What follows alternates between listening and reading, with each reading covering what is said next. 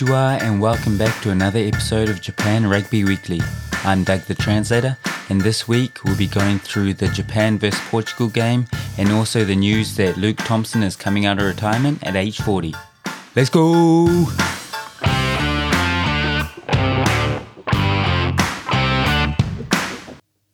Welcome back everyone. Hope you're all having a great Monday, or whenever you listen to this. It's been pretty hectic on our end for the into pre-season. Very busy with all my translation work. So this is going to be a short and sharp one with someone who's got no idea what he's talking about. But yeah, I'm sure that's what you want to hear, so we'll get straight into it. It's getting a bit chilly over here now, cold in the evenings, in the mornings, pretty warm in the during the day still, but yeah, definitely starting to feel a bit like winter's coming. So if you're living in Japan, make sure you're staying warm. Looks like COVID is getting a bit better. Everything's slowly getting back to normal, but still wearing masks and everything. A lot of alcohol, disinfectant that we're using, but yeah, hope it's all good where you are. Anyway, getting straight into it. There's a bit of news this week. Thought the biggest news would be the Japan international team against Portugal, but obviously there's a bit of a bigger news story that came out from a local rugby team, so we'll go over that soon.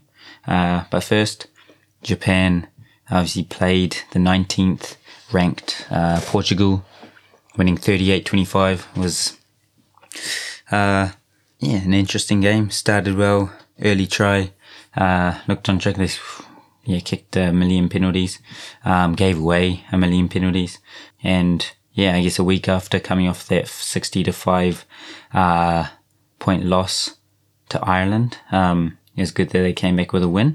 And they did it with 10 new starting players compared to that Ireland game. So they had a lot of youth out there. Didn't have the likes of Tim Lafayette, didn't have Lovers Skakni. Himeno was playing, Leach came back from his injury to play 6. I thought everything looked on track when they scored early with Fafita. Then just before that, the half ended, we had Nakano from Suntory scoring his debut to make it 21-11 at halftime. But after that break, Portugal scored 2 tries, made it a lot closer, a real tight game. I think with that, Japan gave away a lot of penalties, weren't really able to control that side of it, which made them struggle a bit. And the score, I guess, flattered them a bit. Got a good intercept try from Yamanaka right at the end there to extend that score a little bit more. But Portugal were moving their ball real quick. They gave away too many penalties, and it's something they're going to have to improve on before the Scotland game. So hopefully we see a bit of improvement in that discipline area. Otherwise, I guess, win's a win. Possibly not as dominant of a game as they would have wanted, but played a lot of young guys. 10 changes in that starting lineup would probably be tough in terms of combinations and stuff. But hopefully we see them get another win next week against Scotland. The Japan women's team also played against Scotland. I think they were 12-10 up at halftime, but Scotland came home strong, winning 36-12. So otsukare to the female team. Looks like they did well. I think they were down to 14 women at some stage in that first half as well, so did really well to be leading that game. Just didn't have enough petrol on the tank to stick it to the Scottish ladies. So but hopefully they keep growing in that area as well. And then lastly, the news I wanted to touch on was Japan rugby legend Luke Thompson, who's played in 4 World Cups for Japan, capped 71 times, and he announced that he's coming out of retirement at the age of 40 to join the NTT Communications Shining Arcs Tokyo Bay Urayasu. It was a big surprise. He's been out of the game for a year and a bit. Last season was the season came right after the Japan World Cup in 2019. He played with the Kintetsu. I think the last game was around January 2020 for Kintetsu. Then went back to NZ on his farm. But then, announced that he is going to be playing for the Rob Penny coach side. So, it'll be real interesting to see what kind of role he plays for them. Obviously, Japanese, so won't take a foreigner role. Got a lot of experience. And I had the pleasure of working with him for a couple of weeks at the Sunwolves, but very professional. Knows exactly what he's doing when he gets out there on the field. So I'm sure we'll see him at some stage playing for them. And I also think he's going to be a great marketing tool for NTT.com. Obviously, as soon as this was announced, it was all over the Japanese socials and everything, all the news outlets that cover rugby over here. A lot more news on this than probably the Japan versus Portugal game. And it just shows how much pull he's got, how much, of an icon he is in Japanese rugby. So I think regardless of how many games he actually plays, it's, a great investment from that Shining Arcs team. They've had a lot of great signings, got a great backline, got Jimmy Moore at lock as well, a couple of young new foreigners, one from Coke, Brodie McCaskill, who I see has been playing well on that in a few of their preseason games. And and that's to go with guys like Laidlaw, Ortega Black and Falau. So very exciting times for them, having someone who knows a lot about the culture and a lot about Japanese rugby and has been there, done that. So I think I think we can only expect good things from Tomo.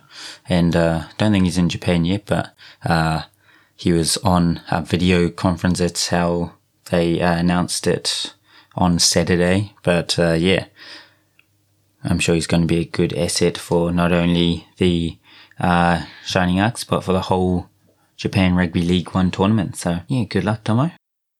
And then lastly, got a few questions from our email. If you have any questions, comments, or anything about the podcast or Japanese rugby in general, make sure you send them through to japanrugbyweekly@gmail.com. And I'll get back to you, maybe answer a few like I am about to now. But first one is, just saying they'll assume I'm going to be covering the first season of the league this season, Division 1, 2, 3. And I think once the season starts, it'll be a weekly recap of what's happened, any interesting stories. Next question we had was, does Fukuoka have a team now that Coca-Cola's folded? They do. They've got the Kyuden Voltex, who are in Fukuoka City. They used to, they train right next to basically where Coke used to train. It was maybe a 10-minute bike ride, 15-minute bike ride.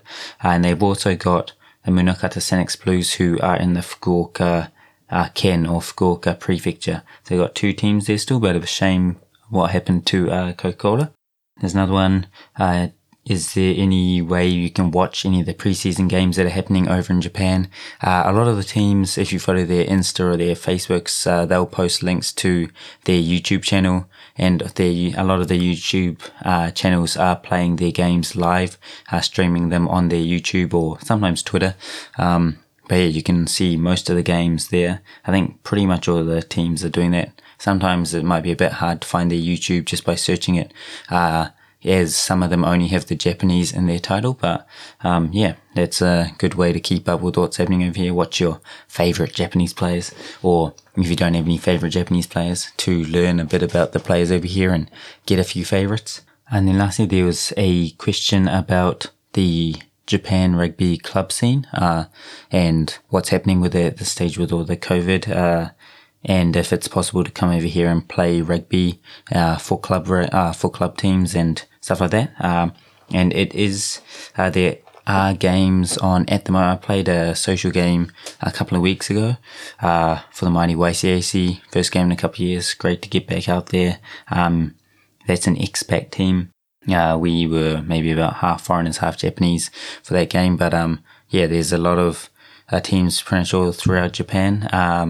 The ones who play in the proper, club leagues, I think you got to register by a certain time. But all of that looks like it's starting to start up again, or has started up for a little while. So I encourage you to come over and give it a go while you're working over here, or whatever, while you're a student or just on holiday.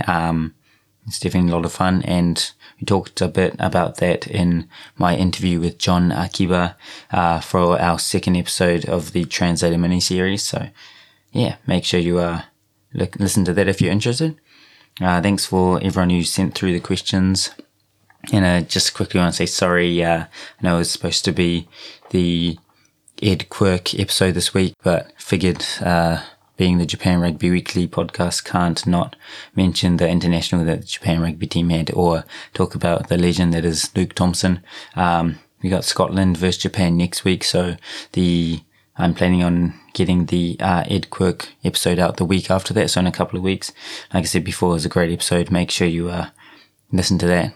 Definitely be worth your time. And lastly, thanks again to A&R Pro for helping us out, supporting us. If you want to get any activation or recovery goods at a great price, free shipping for Australia and New Zealand as well. Yeah, you can use our code JRW15 for 15% off all the products. A few other people have been messaging me saying they've used it, and I get a little notice every time someone uses it, so thanks for everyone who has. And if you need any questions or anything on the products, ask us, and I can get the creator Joe Kamana back on the podcast. And before we go, I want to give you a Japanese phrase of the week, one that we don't really have in English again, but it's called Mika Bozu, or 3-day monk. Yes, is a literal translation, but it talks about people who give up like really, I guess, quickly, and just about how whenever you start a new project or a new skill or anything, like, you got that motivation, got that passion for it, but a lot of things kind of, peter out quite quickly and you lose that motivation pretty quick. So it's talking about Mika is 3-day. So basically just describes someone who would give something up really quick, like in 3 days, even though when they started it, they were so keen on it. So anyone who's, I guess, had a diet, started a podcast, anything like that, a lot of people obviously have those peter outs, and that is a word to describe it. Mika Bozu. Give it a go when you're out there. I don't know when you can use it. I should probably give you more useful words, but always want to give you interesting ones that you might not have heard before. So thanks again, and I'll catch you again next week. Arigats. Thanks for listening to another episode of the JRW podcast. Make sure to rate and share the pod if you enjoy it, and don't forget to use code JRW15 at the A&R Pro checkout for a 15% discount. Arigats. I'll talk to you next week.